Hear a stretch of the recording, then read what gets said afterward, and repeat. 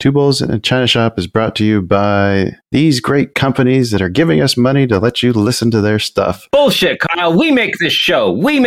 You and me. Two Bulls in a China Shop is brought to you by us. Someone's got to pay the bills, Dan, because it's not our trading.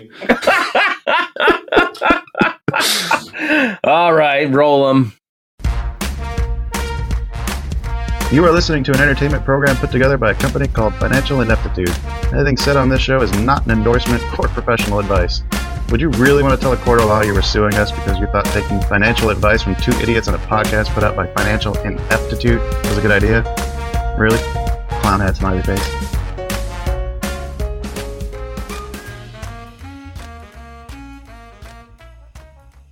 Well, hello and welcome, everyone. Welcome to the China Shop. Get your asses inside. I'm Shopkeeper Dan. With me, as always, is Kyle, creator of FinancialIneptitude.com.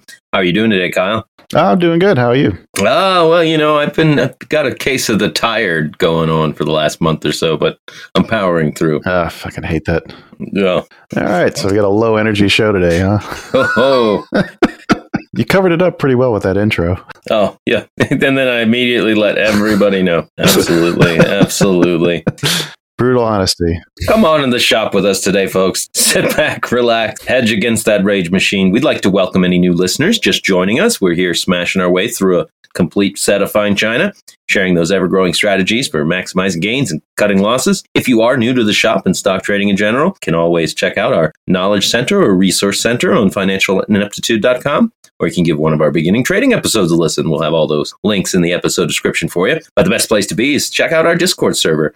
Kyle and I get on there every day. It's just a really awesome, free place to be. There aren't any paid tiers or special access areas because we don't think people should pay for what we don't pay for. And when you do join that server, we're the only show I know of that does this. You send us a private message with your email or mailing address, and we'll send you some smash-it-yourself swag straight from the shop. We're just glad everybody's here. We have a lot of fun. It's always better with friends. Always better. Always better. Right? Any show news going on today, Kyle? Let's see. We just finished recording with Anthony Vicino. Sorry, Anthony Vicino, real estate expert working out of Minneapolis. It was a really interesting conversation. Oh, yeah, that was a good time. Next week, we've got Anthony Fatsees, host of What the Finance. Then Order Flow Labs, Leo and Flary are back after that. And then Derek Oldensmith.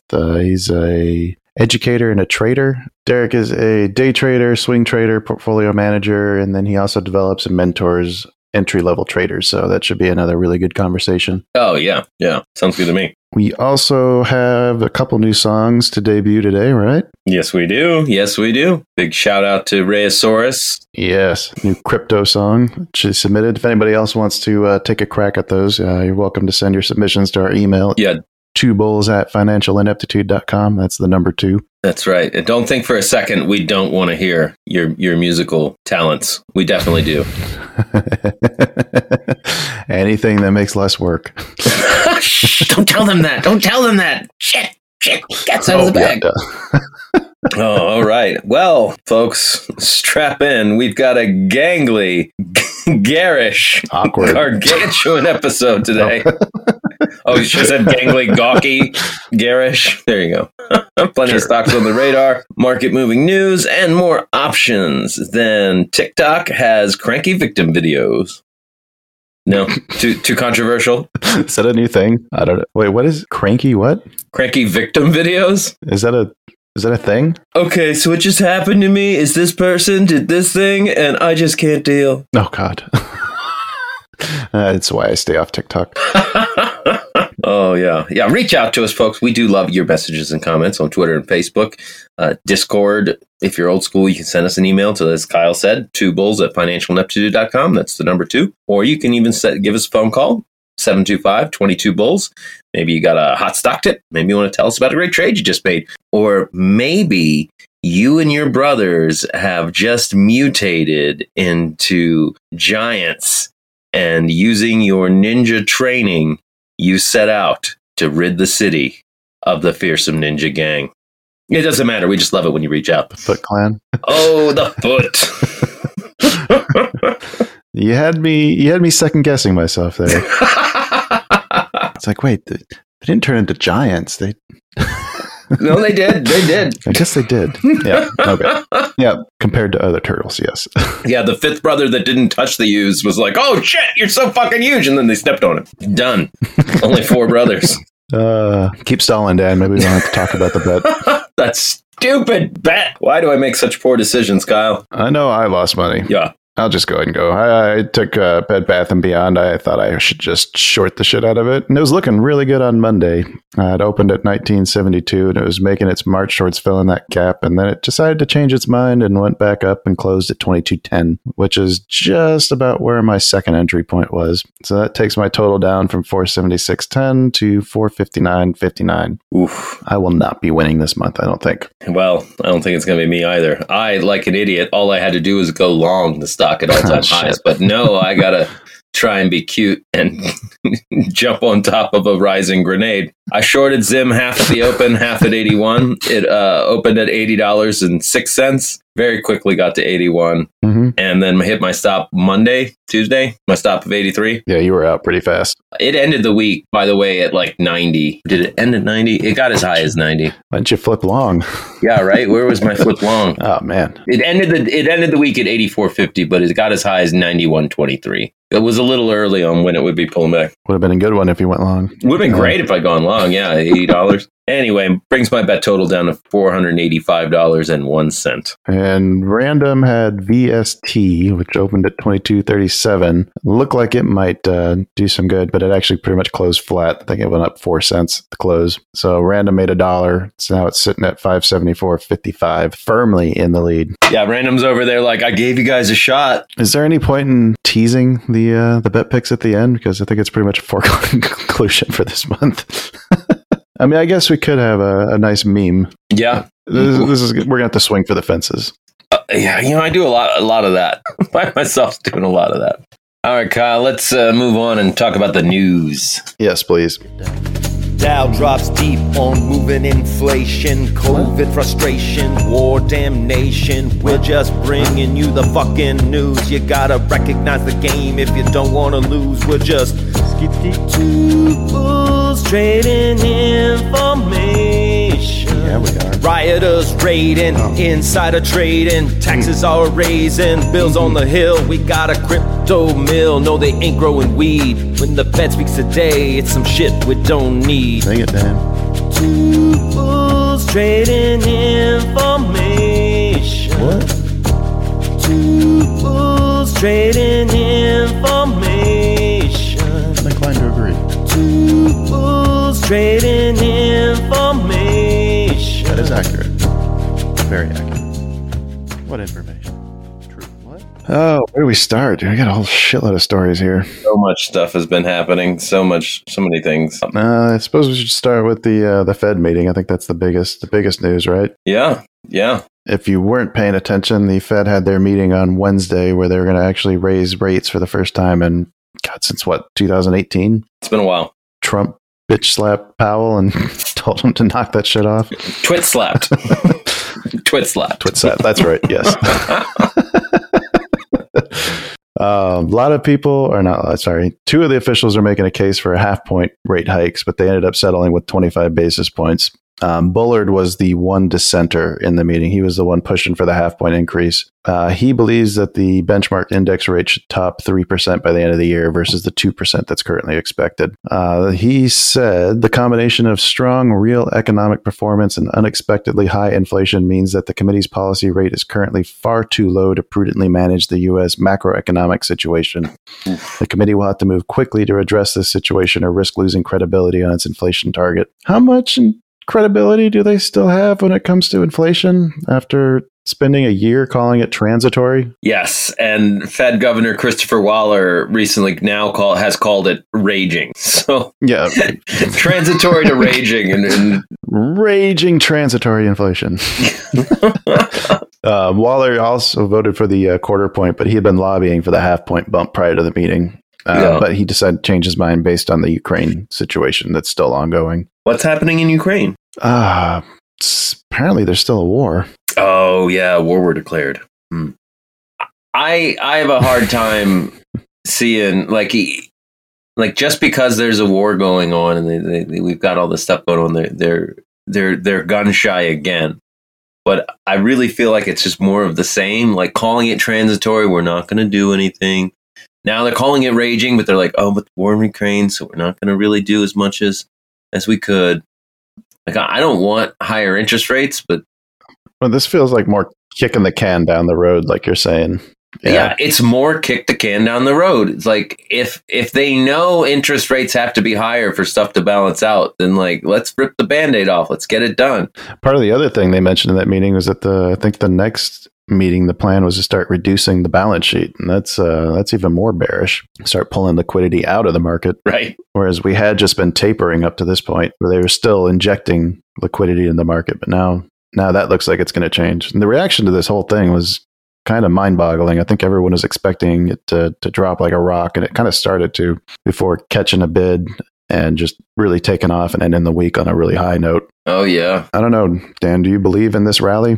I don't believe in any rally till it's happening. If I'm looking at the SPY chart, it's got to get over 448 to start convincing me that we're back to being bullish. I mean, at this point, it's already broken out of its bear trend, so yeah, it's at least looking bullish, but I'm still not 100% convinced either. I'd like to at least see it above the 200-day EMA. We could be there. We're still in this weird zone. Like my friend Susan asks me all the time, like, how's the stock market doing? How's the S&P doing? And I feel like for the last 2 months, I've always been like, well, it's making up its mind. We could be going solid bear.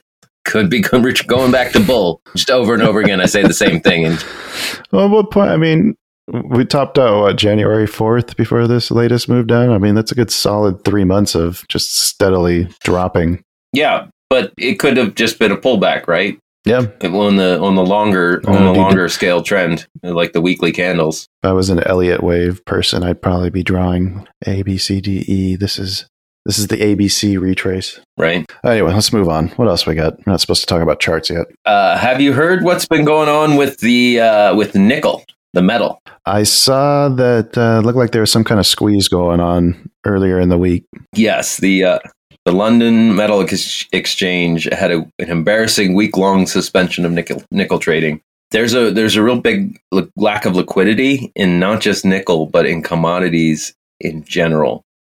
Crude oil, which I'm sure we'll talk about soon, gas, wheat, metals. It's just the prices have become erratic as all of the financial strains of the world play out. Russian invasion constraining commodity flows.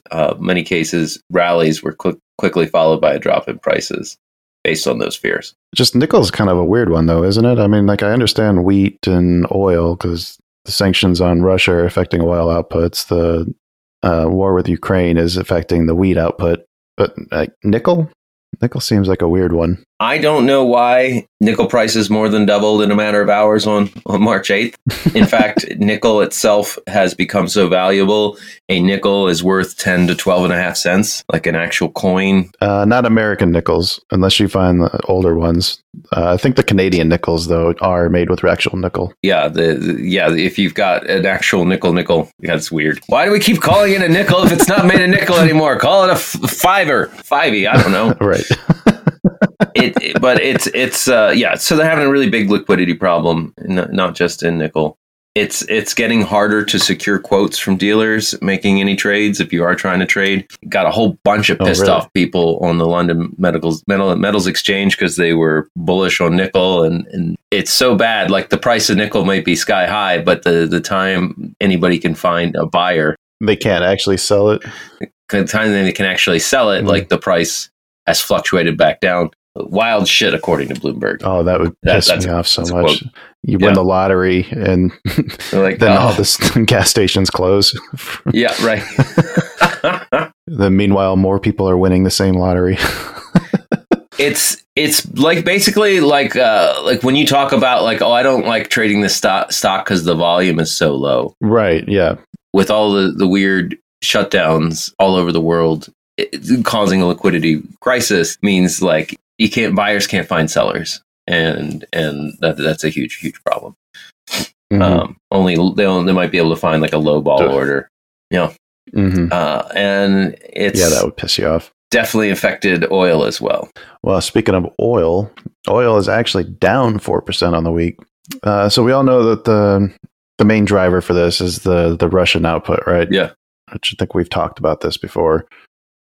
Russia's main export being oil and oil products, and with all the sanctions now, that there's what's the actual volume? I'm not sure what their actual output is. It regards to like a percentage of the entire output, but yeah, just ballpark it. It'll be better than that commodities nickel mess that I just talked about. It's gonna be fun to edit. Oil is down 4%, but it's come down from the peaks, but it's still, people are still expecting it to be higher. Yeah. Let's see, who is the guy? Manish Raj, the chief financial officer of Valandera Energy Partners, said the week's volatility dances around the confusion on what to make of the Russian oil exports. All eyes are on the export volumes for April and May bookings, which have so far yielded few buyers. But unless Russia can find a way to skirt around the sanctions, oil prices are poised to test new highs, he said. So I think part of what was bringing oil back down was that there's talks between Moscow and Kiev.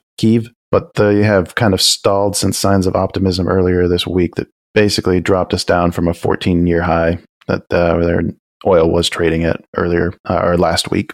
The International Energy Agency had a 10-point emergency plan to deal with rising oil prices. Oh, yeah. Yeah, that's drive less and work at home. Yeah, work home and drive slower. Yeah. If everybody in the world starts working from home and driving slower. Oh, drive slower. Ooh, in fact, their plan, part of it includes reducing speed limits on highways by at least 6 miles per hour. Work from home 3 days a week. Does that mean everyone should just drive the speed limit then? Right? And go car free on Sundays if you live in a city. It's that easy, Kyle. It sounds like an excellent plan. Just everybody stop doing it. Okay, 3 million barrels a day of Russia. That would lower demand by 2.7 million barrels a day within 4 months, according to their plan. But it's still missing 3 million barrels. That's not quite making up the 3 million barrels a day of crude oil and oil products from Russia that we're going to start missing here in the beginning of April. Yeah, and from what I understand, OPEC can't make up that gap. Can't or won't? Well, it's releasing emergency oil stockpiles, but I guess it won't. They're not going to ramp up production. Yeah, that sounds more likely to me. I see, too, that Saudi Arabia was thinking about taking the Chinese currency for their oil. Yes, I don't know what that means macroeconomically, but I don't think it's good. Why? Yeah. The talks have been ongoing for 6 years, but they've accelerated recently because the Saudis have grown increasingly happy with decades-old U.S. security commitments to defend the kingdom. And I guess the Saudis want our support in the Yemeni civil war. And so part of that is like, fine, look, they already sell a quarter of their oil to China, but they do it in dollars, which is weird to me. Right. But the fact that the Saudis are going to be like taking the Chinese currency signals to me they're expecting a greater increase in their relationship with China. Yeah, because they're not just stockpiling everything in U.S. dollars. They're like, well, now we want to have a stockpile of Chinese money as well. Definitely a sign of growing China. That definitely sounds like they're trying to foster some closer ties. Yeah. I think that's got bigger implications than we might realize. Yeah. If only we had an economist on the show that we could ask. Yeah, right. Why do we always get these good stories like this that would be perfect for talking to a guest that we just had? Right? Eric Mason, if you're listening, give us a call right now. We'll wait live. Yep. Oh, shit. Podcasts don't go out live. Damn it. Oh. I'm going to be waiting a while. Guess we should move on then. You got any other stories? Yeah. I had one last story that was talking about how from CNBC, talking about how the investor behavior in Europe is mirroring the market's worst crises. The market's worst crises, new research has shown. Crises, yeah. Mutual funds are seeing a huge outflow and ETFs are seeing an inflow, which tends to be seen as a risk-on environment. Right. Mutual funds have access to money markets and other financial products, while ETFs are generally just bundles of stocks. So by moving money out of bonds and mutual funds and into stocks, it's really risky. And we haven't seen this, or I guess we should say when we see this, it tends to be at the beginning of big market crises like the 2008 global financial crash.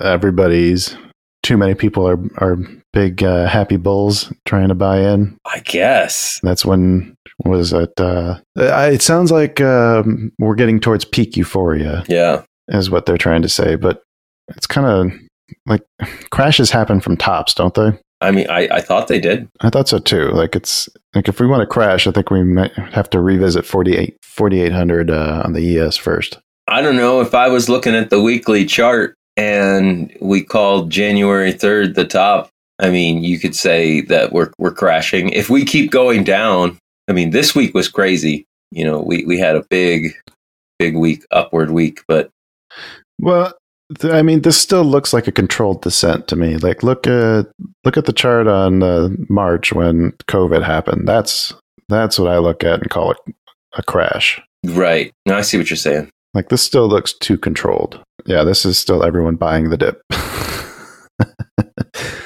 And it works till it doesn't, right? All right, if exactly. You see 480 on the SPY again, it's probably time to start moving some stuff around again. Yeah, so Europeans selling their safe haven investments, investing in ETFs to get that diversification, to get that portfolio diversification. Less diversified, maybe? Yeah, well, you got to have those ETFs. You got to have those stocks. Screw the safe haven shit. Yeah, fuck that. You only live once. All right, let's move on. This is getting tough. Well, yeah. Longtime listeners know when it's time to move on, there's only one place I like to move on to, and that's talking about the wonderful Sue Pullen. Oh, God, don't say that. Okay, talking. You don't like that? You don't like that segue? No. Dan, get off of Sue. Filthy minded bastard. Two Bulls in a China Shop is mostly proudly brought to you by Sue Pullen of Fairway Independent Mortgage, an equal housing lender. Sue Pullen is a certified mortgage advisor who focuses on finding the right product for you and your needs. She's got over 20 years experience helping thousands of homeowners, whether it's purchase, refinance, or even the wonderful reverse mortgage. Sue will help. She's licensed in 27 states, and so reach out and see what she can do for you. Best way to reach her, just give her a call, 520-977-7904, or you can send her an email, spullen@fairwaymc.com. Fairway Independent Mortgage has an MLS number 2289. Sue Pullen has an MLS number 206048. That email again is spullen@fairwaymc.com. That phone number, 520-977-7904. Two Bulls in a China Shop is also proud to be affiliated with the Trade Pro Academy. Trade Pro Academy is the educational platform that offers institutional trader development programs to new and experienced independent traders, which means that you too can learn to trade like the big institutions. They've got a great staff of highly knowledgeable and successful traders, and there's no better place that we've found to learn everything you need to know to be a successful trader. You can find them online at tradeproacademy.com or just use our affiliate link in the episode description. It's a great way to support the show and improve on your own knowledge and skills. Mm-hmm. And we still, as far as I know, have that discount code in our Discord. Sweet. If you sign up for there, you'll have instructions for how to take advantage of a 10% off. The only people that offer that, by the way, George is very stingy when it comes to discounts. Super secret. Yeah, don't tell all your friends. You just give the Don't tell him either. Don't tell George. Okay, yeah, you can tell all your friends. Just don't tell George. He doesn't listen, does he? George, if you're listening, clap. Probably not the live reads. Well, and as well, I would like to add the awesome Flary and Leo from Order Flow Labs were kind enough to share their amazing toolkit for trading futures on Sierra charts. They have some amazing custom studies, structure, execution, buy-sell zones, exhaustion absorption detectors, everybody's favorite reconstructed tape. They got something for everybody. These are their own professional tools that they are constantly adding to, tweaking, testing. They just offer a ton of support on their Discord. They've got lots of YouTube videos. They do live calls, interactive stuff together. If you are trading futures on Sierra Charts, you really need to check them out at orderflowlabs.com. Oh, all right. Kyle, that brings us to stocks. Woo!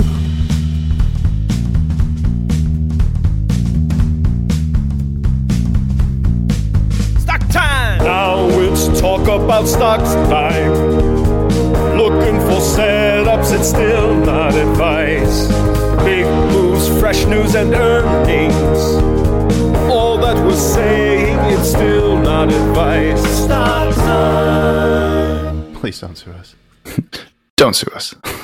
All right, Dan, what do you want to start with? I would like to have you start. All right. Well, I want to start with AMC. Yes. AMC recently popped back up in the news after they took out a 22% stake in a Nevada gold mine. This one had me scratching my heads. I'm not quite sure why a movie theater company would want to diversify into gold and silver mining. The trying to market their popcorn, I thought was a good move. Yeah. I'm not sure I understand this one. That does feel like it's a little bit out of left field. I mean, maybe that the idea is to get out of the movie chain business altogether. It almost seems to me like this is it's almost like hedging your bets. Like, I'm not sure if we can make money just operating movie theaters, so maybe we'll try to move into something else. Yeah, commodities are hot right now. Yeah, the deal is a head scratcher given that AMC shares zero synergies with the junior gold miner, but investors are buying into the idea, at least for now. Okay. So yeah, the shares of AMC were up 5%, but the Hycroft Mining, their shares jumped as much as 87%. Whoa. So that means the deal is already significantly profitable for AMC, assuming the price increase is maintained long term, which we all know that chances of that are less likely. What is the actual stock ticker for that Hycroft? I'm still on the week. HYMC. Oh, wow. It is It's down at 30 cents and it popped all the way up to $2.60. still trading at $1.35 right now, but it's also still below the 200-day EMA, which this thing kind of fell hard back in October of 20. Yeah. I would like to know why it fell. I think a lot of the miners kind of took a bit of a beating around that time. I don't know about that much. That seems a bit excessive. From like $6 a share down to 30 cents a share. I mean, it peaked at 16 in August of 2020. Yeah, damn. If you throw it on the daily and then zoom out to back at 21 as it was still falling, it built up a really nice support at 350. It still hasn't approached that even with this renewed interest, but it's building out another base. It looks like around 130. If it falls below that, then I'd be watching for the downside to continue.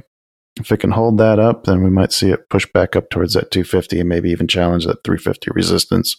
But yeah, definitely a head scratcher for me. I'm not sure I quite understand the idea there, unless it's just to try to eventually exit out of the movie theater business altogether and turn into like a holding company. Right, the AMC conglomerate. I mean, Adam Aron's a hell of a CEO. He's got a pretty good track record. But if he decides that even he can't save the movie theater industry, I mean, the guy saved the Sixers. If this is the way he's planning on saving AMC, that's an interesting head scratcher. Well, I mean, is basketball itself dying? I mean, how we watch movies is changing. No, the Sixers were just god awful for decades. Why? That's why I'm saying, like, it's not it's apples and oranges. Saving the Sixers and saving AMC. I know.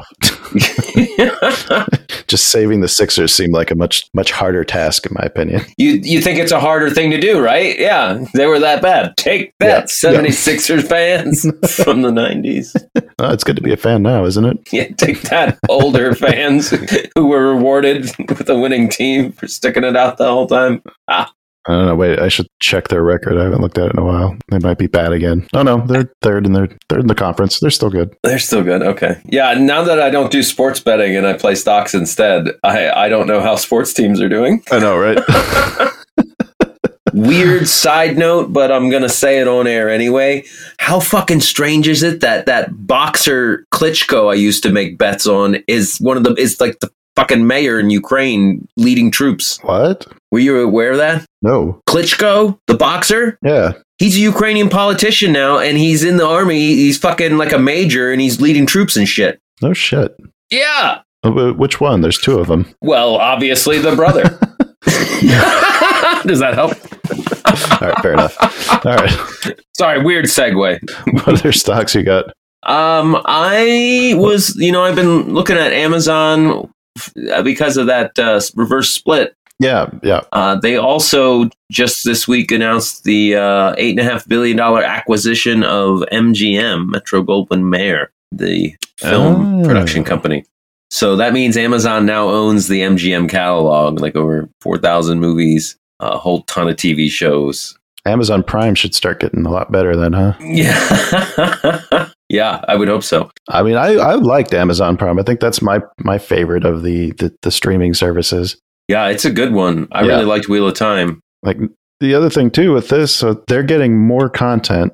And I don't know if you saw, but Netflix has been, not only they just recently raised their prices again, but now they're testing out ways to try to stop people from sharing passwords. Oh, yeah, they're going to charge you an extra couple bucks a month. Yeah, like good luck with that, Netflix. Kind of the whole point of like what happens then if you go out of town for work, right? You're going to have to pay extra to log in at your hotel. Look at my situation. I have Netflix, and 3 days out of the week, I'm at Jen's house, and I'm using my Netflix account.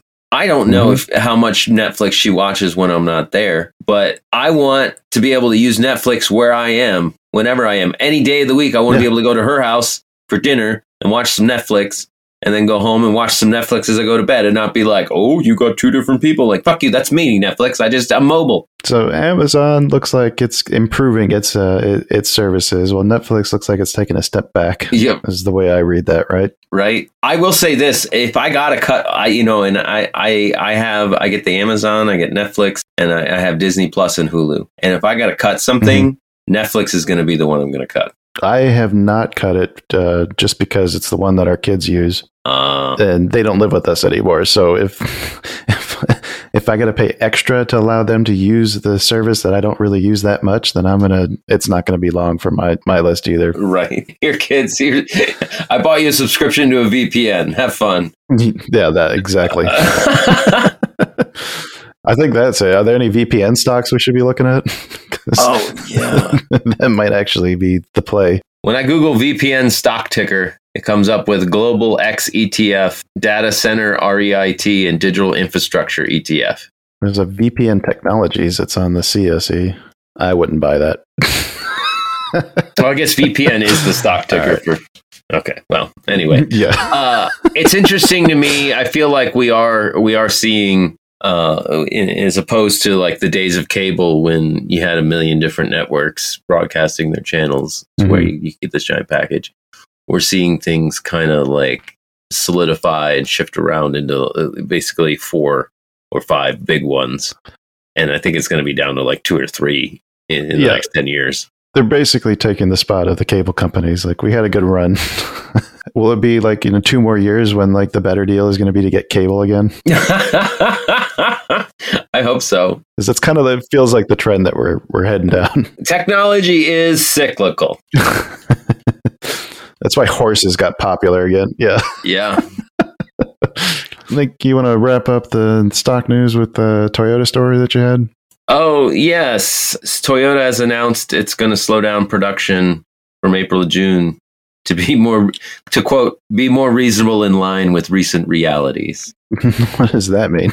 The semiconductor shortage means they just can't physically produce cars like they were able to, like they wanted. I thought I saw something about some of the big automakers like actually like producing and shipping cars without chips. That's how bad it's getting. Yeah, that's incredible. We'll just install the chip later. I'm not sure if it means that or if it means like, maybe they got some chips in your cars that you don't really need. Oh. Maybe they're getting rid of some redundancies. Oh, wow. Which I'm not sure which is worse. Yeah. What's the Toyota stock ticker? TM. Is it TM? Why does it look like there's hardly any volume on it? No, TM is Toyota Motor Corporation. Maybe because most of the volume's on the Japanese exchange? Maybe. Yeah, I guess it is TM. Huh.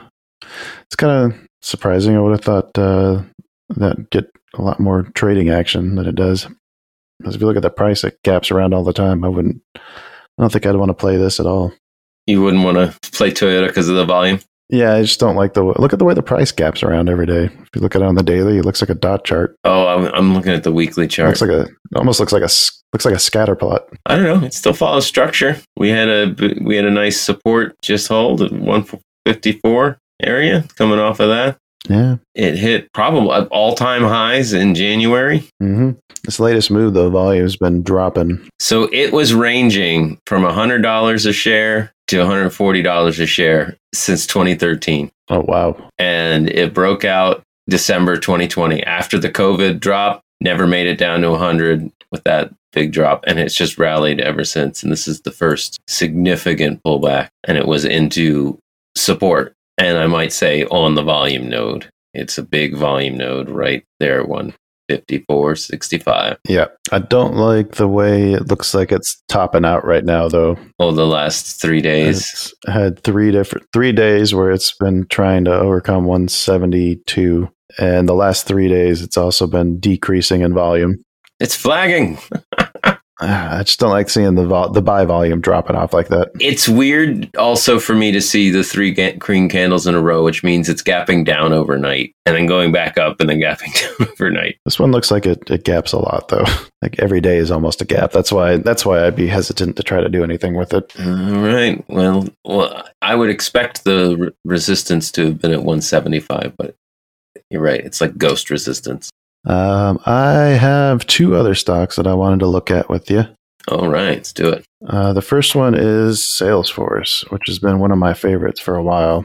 CRM? Yeah, which it looks to me like it just finally broke structure. Like it had been pulling down since basically November. Yeah.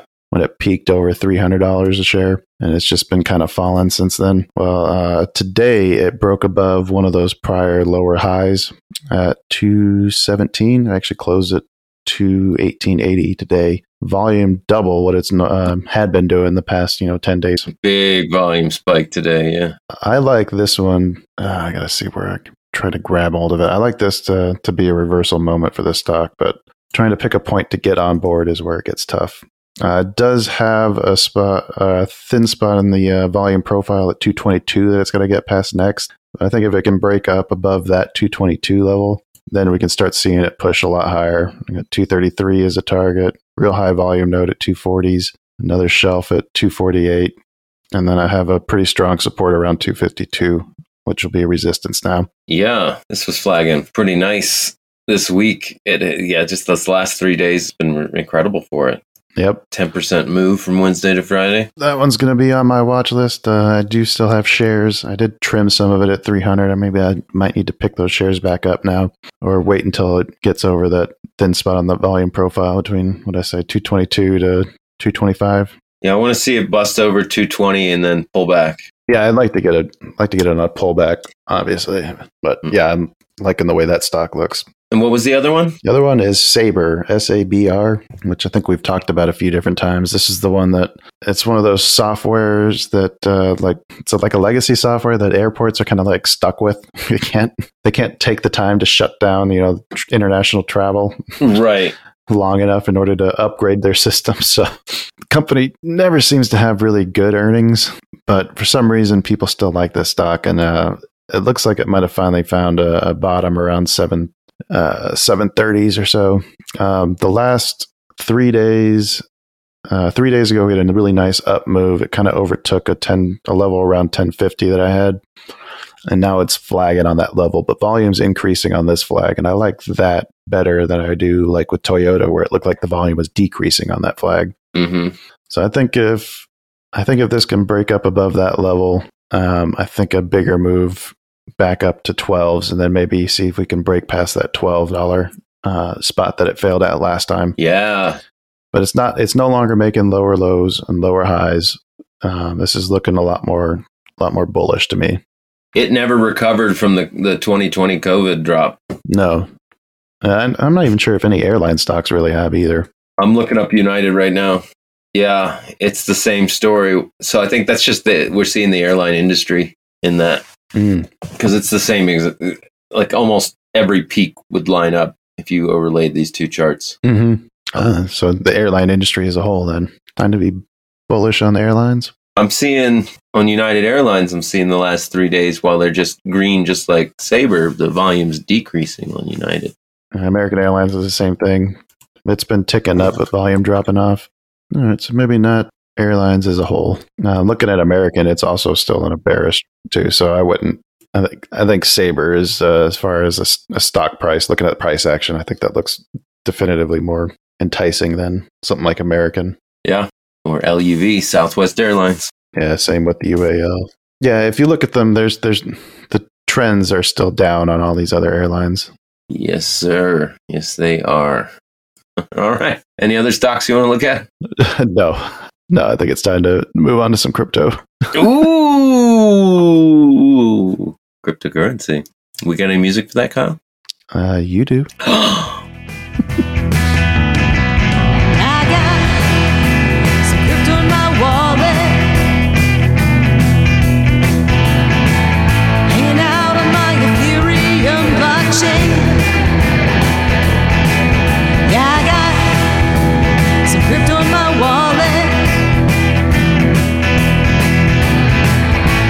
Sushi, polka dot, NFT,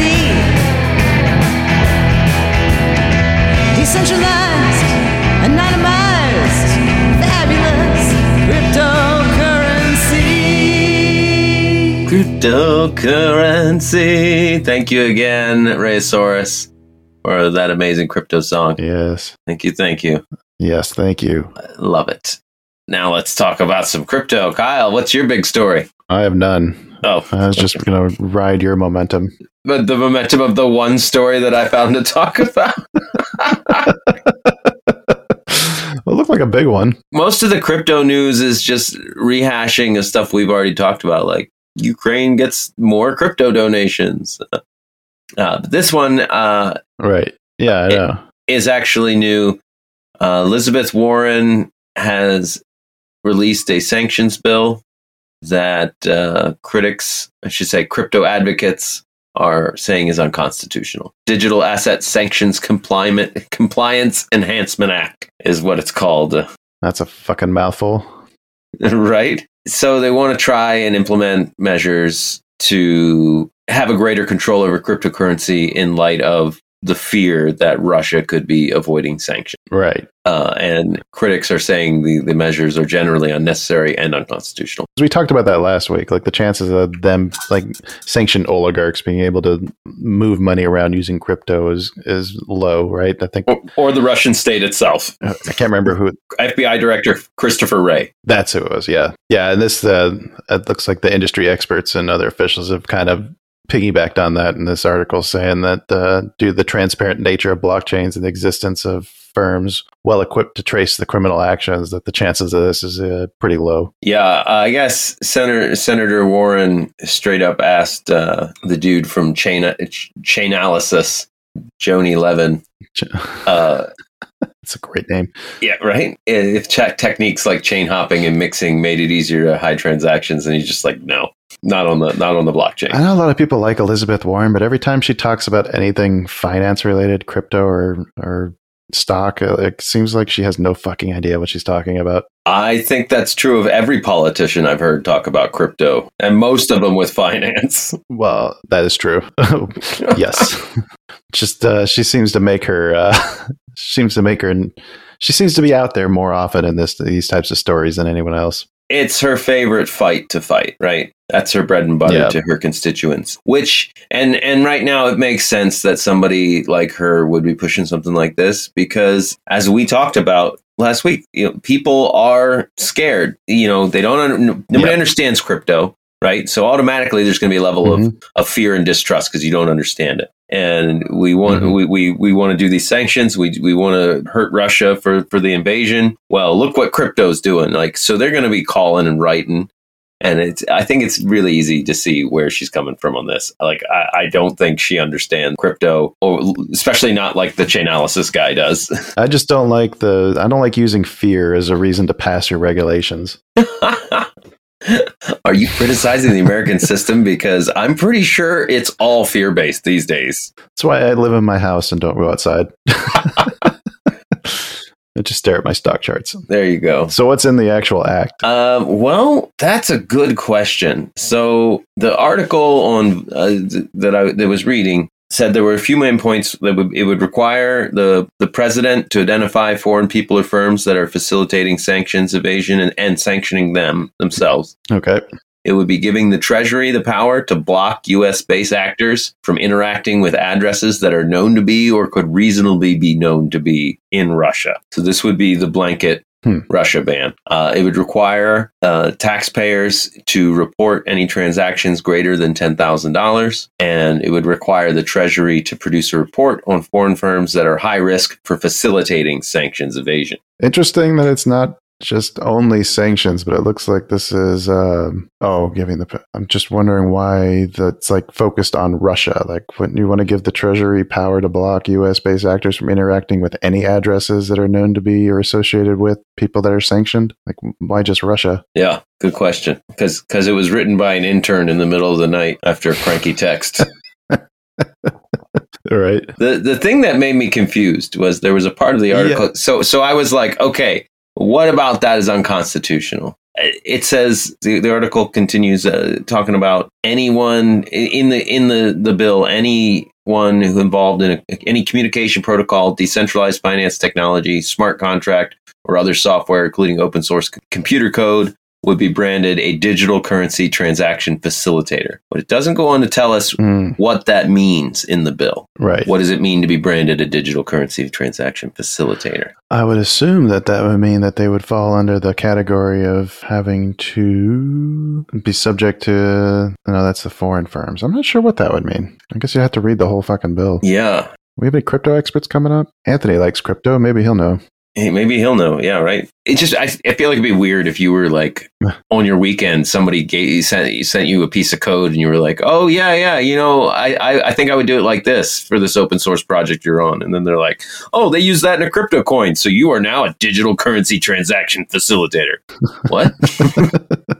It's making some open source code, bro. I would assume it means that the bill applies to you then. Yeah. I'd have to read it. It doesn't look like much is going to come out of this, though. I don't think anybody. I mean, it's co-sponsored by like Tammy Duckworth, Debbie Stabenow, Raphael Warnock, Chris Van Hollen, Tina Smith, Catherine Cortez Masto, and Bob Menendez. But I don't think it has much more support beyond that.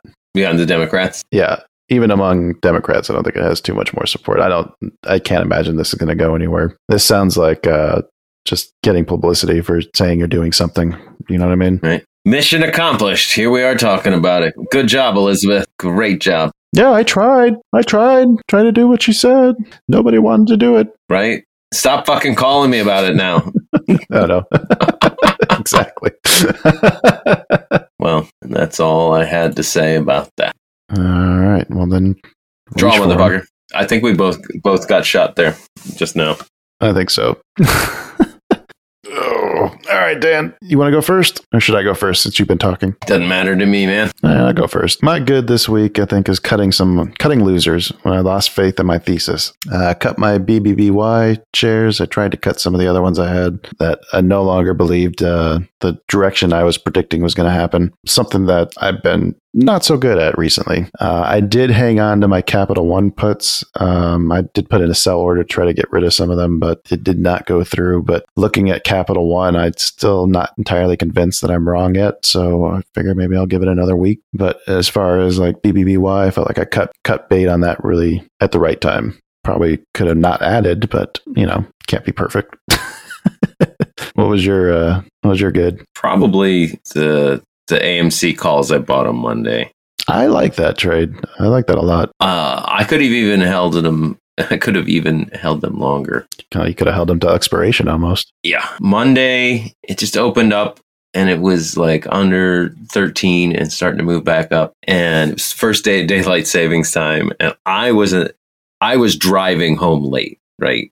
In the morning, like expecting the market to open at 7:30 when it's going to open at 6:30 a.m. So I found myself like pulling over into like a Walgreens parking lot and on my phone being like, okay, I can't do the SPY, but what is happening right now? That what am I seeing? And I saw that AMC setup, and I immediately thought, how many other retail investors are on one side of the country and they're not ready for that early opening? We've classically seen big Monday openings. You've heard me talk about that at AMC here in the China shop many times. Mm-hmm. Mondays are the AMC when the money starts moving in. So after that drop, I bought a few calls, and yeah, it's just 4 green candles after that. Like I could like you said, I could have held them. They were $14.50 calls. What I liked about it was a weekly expiration, but you put a time limit on it for yourself to get rid of it. And I think you had, what was it, Wednesday, I think was the day you decided, like, okay, by Wednesday, I have to make a decision on this. These are going to be gone by Wednesday. And I like that. That way, that way you didn't let the data burn take you out of something that was profitable. Oh yeah, I moved out of them on Tuesday. I bought them for 60, and I. Mm-hmm. Oh, it's Tuesday. Yeah. I sold at 75 and 80.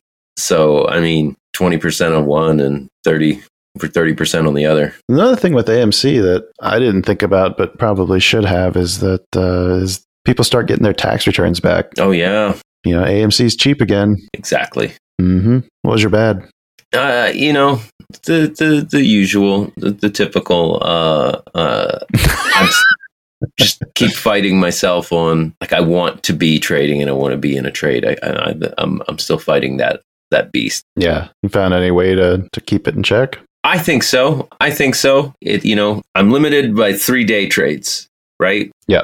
With my account. So that right there greatly limits my options trading. But on top of that, so I can't enter a trade if I can't get in a setup where I won't be stopped out today, right? I can enter swing trades like the BMY. I followed your lead on the BMY because I really like the setup. Like, I'm able to make trades like that as long as it's within my risk management parameters.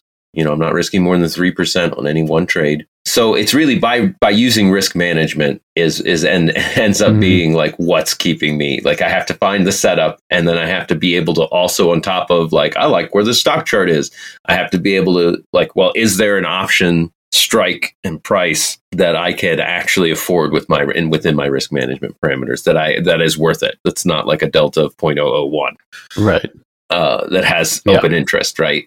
Like, by not being able to find that. And even then, like today, I maybe this was actually my good, even though it would have been profitable. I stopped myself from making a trade on ABBV, AbbVie, the pharmaceuticals company.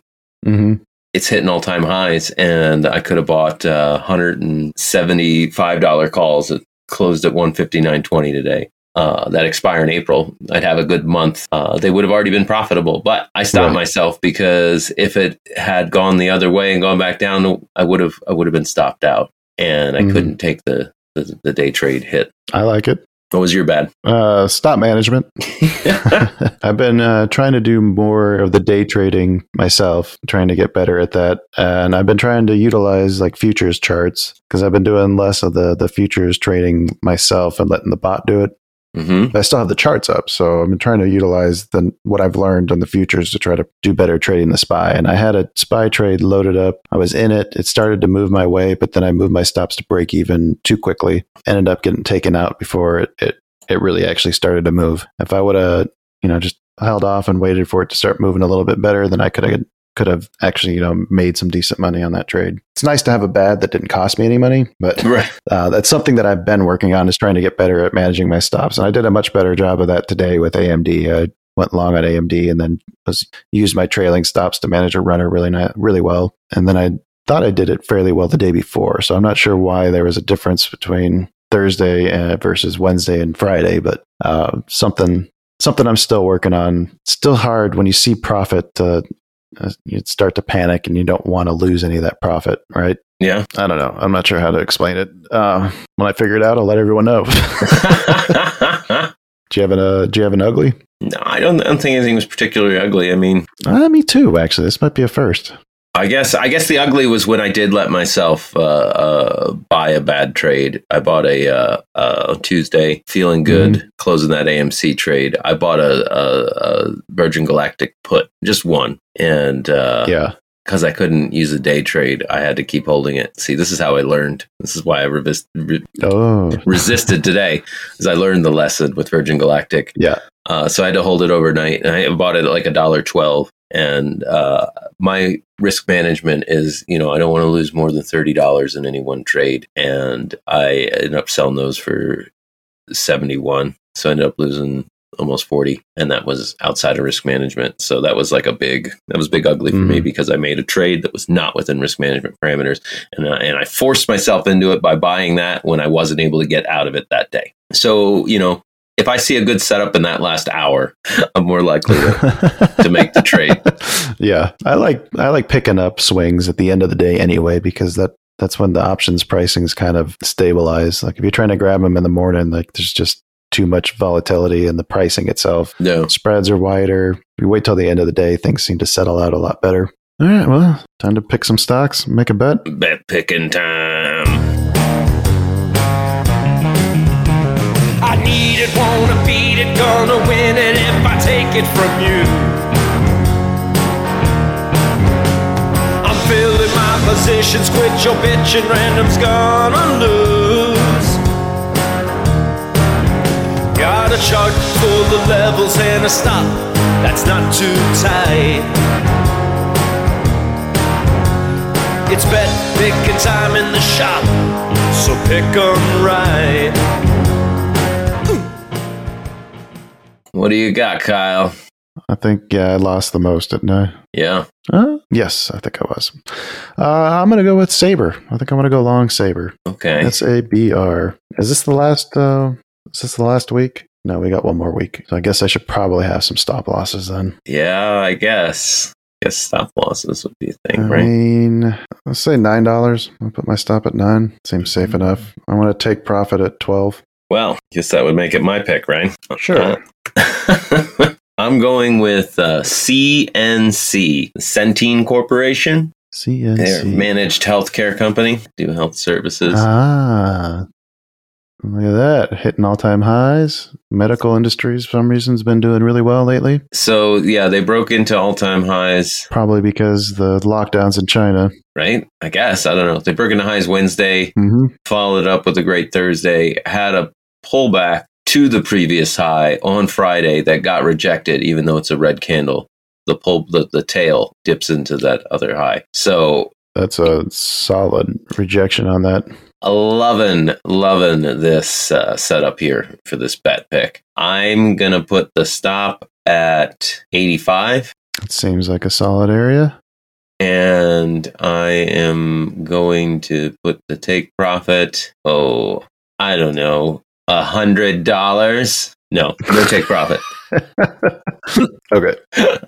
It's just got to go. Right. It's just going to rip and rip and rip and rip. Swing for the fences. Yeah, stop at 85, take profit, half at 100.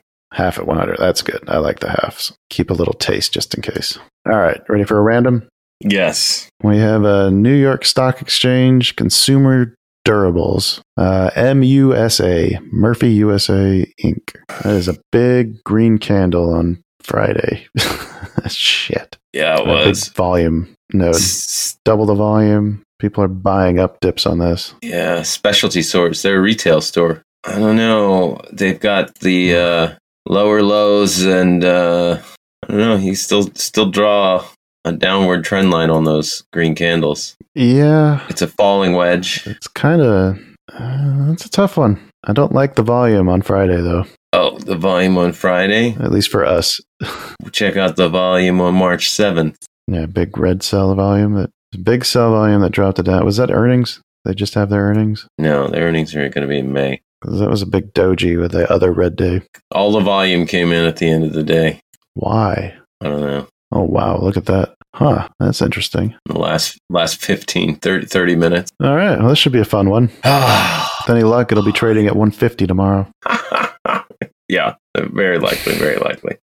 All right, folks. Thanks for sticking around to the end of the episode. We love you guys so much. Everybody, It's just so amazing. We'll be back at you next week with another exciting interview and the dreary, dreadful, deadly, disastrous results of this bet. Yeah. Until next time, happy trades. Bye. Bye. Come on, Kyle. Pep that bye up. Bye. You not excited we're ending?